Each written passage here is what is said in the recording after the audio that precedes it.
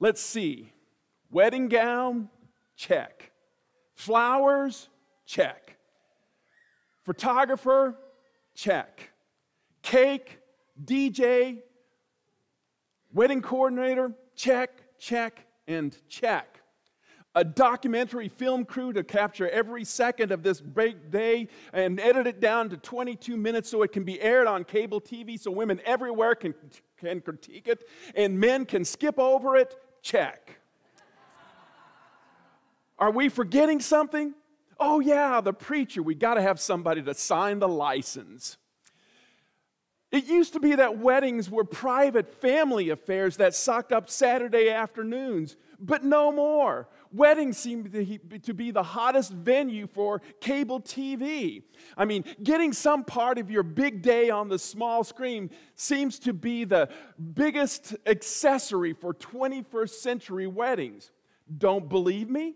Well, just scroll through your basic cabled 100 TV channels or so, and you're bound to stumble on some wedding-related reality show. There's I Promise that follows nervous boyfriends who try to plan the perfect way to pop the question. There's Say Yes to the Dress, which follows brides who try on mega expensive wedding dresses. There's Cake Boss, which follows the antics of an eccentric Italian family as they pump out wedding cakes. And if you're interested in seeing the nuptials of the super wealthy, then WeTV has the platinum weddings that you can watch that. Or if you're interested in the other end of the spectrum, you've got CMT, who shows My Big Redneck Weddings as well. There's even some for kids on there. Engaged and Underaged, which follows kids, teens, who take the plunge before they're even able to vote. It just seems like Americans love to watch a train wreck. Jesus, too, seemed fond of weddings. At least it seems so in Scripture, right? I mean, he helped cater a wedding there in Cana, providing some last-minute wine for the guests there. And he often uses wedding imagery in his teaching and preaching to illustrate truths about the kingdom of God. So too in our gospel lesson today. Jesus tells a parable that has a wedding theme along with it. But if people today are wedding obsessed, the people in our parable were wedding allergic. The king sends out an invitation to his special guest to come to the celebration of his son there. And the invitation goes out, but instead of being eager to attend a royal wedding, the guests responded with a big, fat no. The king reiterated the extravagance. He says, "Look, go tell them, I have the dinner ready. My oxen and my fatted calves have been slaughtered. Everything is ready. Come to the wedding." In other words, this party is going to be nuts. You don't want to miss it. But again, nothing. What's worse, some of the invited guests seized those handing out the invitations, treated them shamefully, and killed them. Enraged by such rude, violent behavior, the disrespected king sends in his army and destroys the city. Then he sends out others to be invited. Why was that city destroyed? This is part that you'd have to note here. Scripture says the city was destroyed because they were not worthy. Now, wedding feasts in Scripture often symbolize, the consummation of the kingdom of God. That day in the future when God calls all things to an end and His Son finally gets the honor due Him. Prophecies in Scripture usually have a present or near future fulfillment, but also an end of time, ultimate fulfillment as well. It has that dual purpose, and so too in this parable. There is that end of time, fulfillment, the wedding feast, the banquet at the end of time. But this one is more pointedly as to what is happening now, that kingdom that Jesus has come to usher into the world. Jesus is the bridegroom, the Messiah, and the religious elite at that time didn't want anything to do with him. They couldn't care less. They were too busy. They rejected him, and some of them planned to kill him.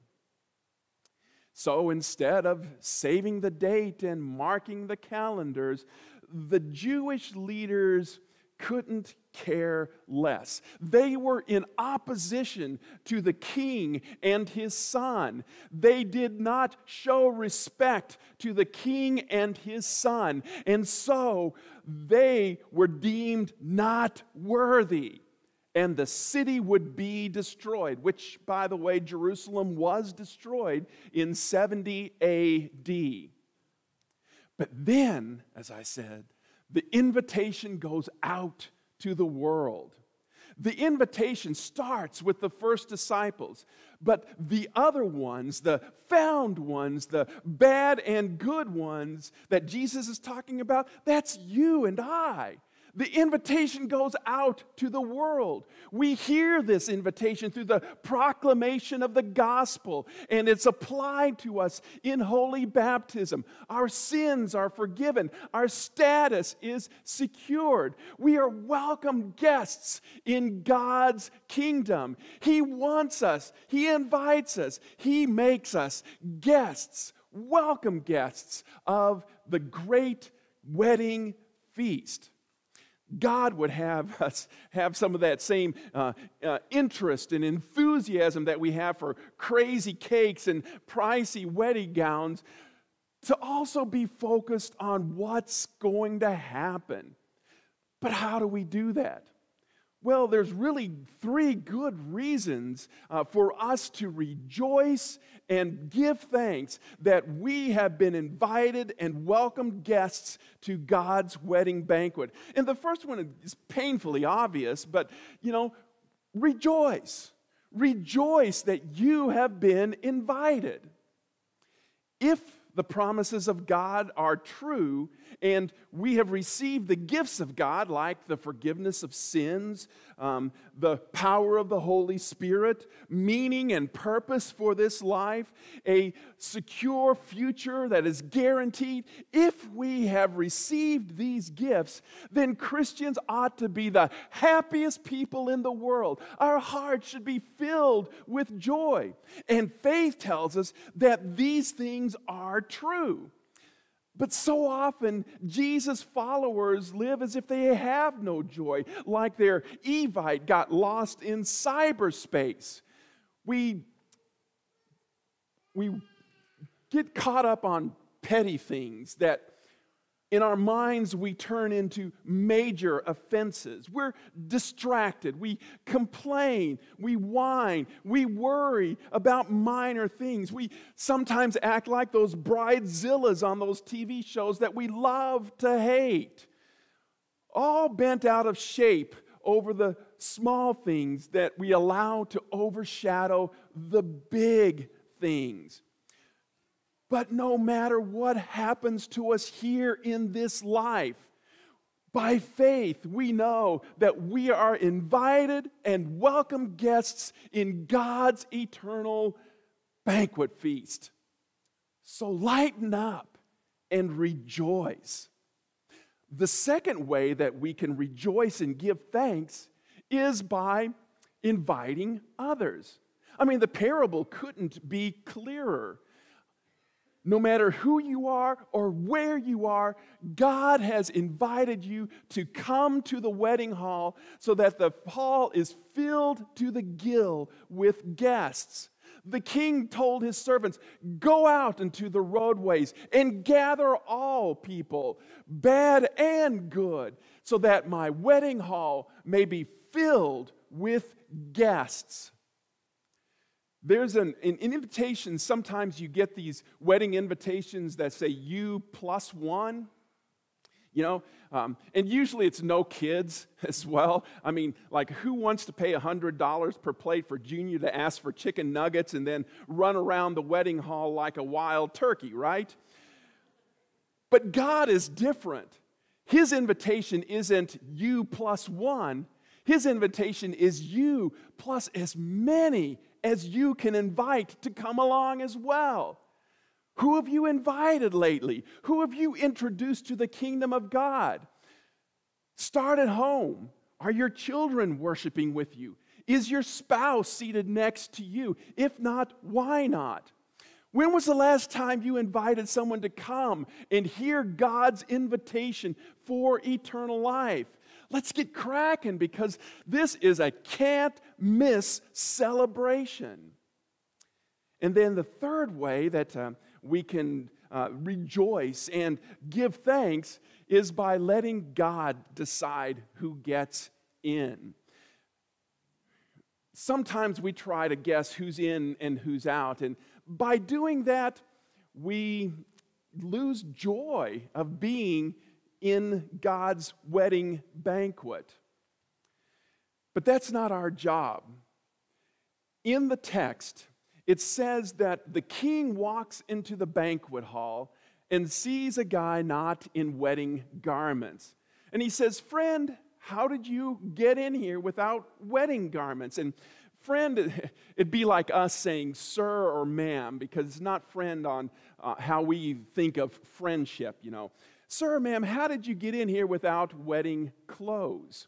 And there's a lot of speculation then about, okay, so what is this wedding garment? Is it Christ's righteous robe? Is this wedding garment, being clothed with Christ? Is this wedding garment the good works that clothe faith?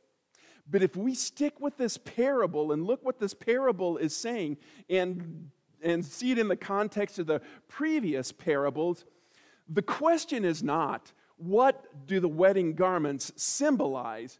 The question is, what does it mean to not have wedding garments? And when you look at it that way, in this parable, it's answered by the first part of the parable. Why were the first invitees destroyed? I told you to remember this. Because Jesus said they were not worthy. So why is this schlub tossed out of the wedding banquet?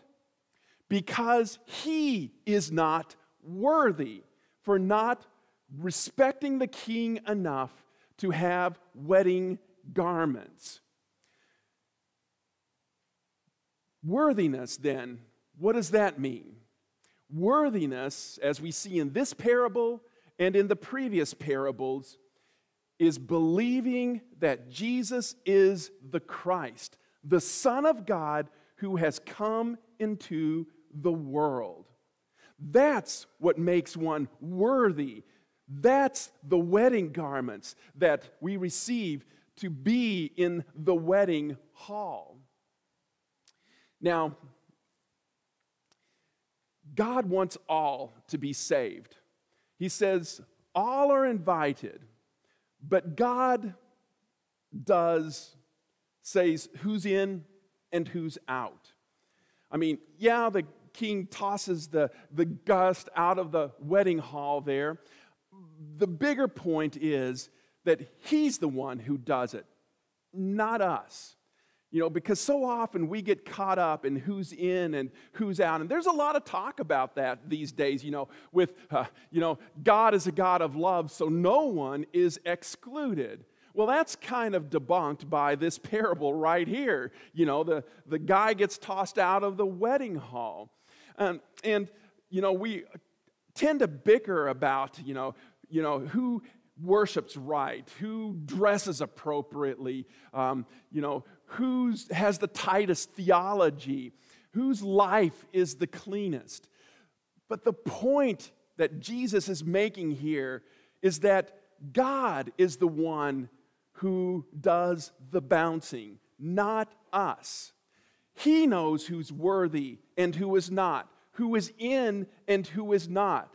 Our job is simply to invite, enjoy the party, and invite some more. All are invited, but God does the bouncing. The last sentence of this parable also needs some clarification. You know, Jesus says at the very end there that many are called, but few are chosen. I mean, that's the way our English translation puts it. But this is a Semitism, a Jewish idiom here. And people see this and they go, oh, see, Scripture doesn't say that everyone is called, you know. It just says many are called, not all are called. And then they use that to justify double predestination, that God predestined some to heaven and predestined some to hell. Or they use it as a justification not to invite other people, since only God knows who is worthy.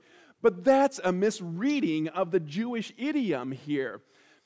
The word polloi, which is many in Greek there, is often used to mean all, like the many, all people. And so a better English equivalent of this idiom would be all are called, but not all are chosen. God does not limit His invitation, His call to people. God extends it to everyone, but not everyone is worthy. Not everyone believes that Jesus is the Christ, the Son of God. So all are called, but not all honor the King by believing that Jesus is the Christ. Our society just seems obsessed with weddings. I saw on our website that annually that the United States spends about, get this, $70 billion on weddings annually. That the average wedding is $25,000 to $30,000. Well, if you didn't spend that much on your wedding, don't worry. You can go on the TV and find people who spent way more than that to bring up the average. But here, Jesus says that the kingdom of God is like a wedding banquet. You are invited.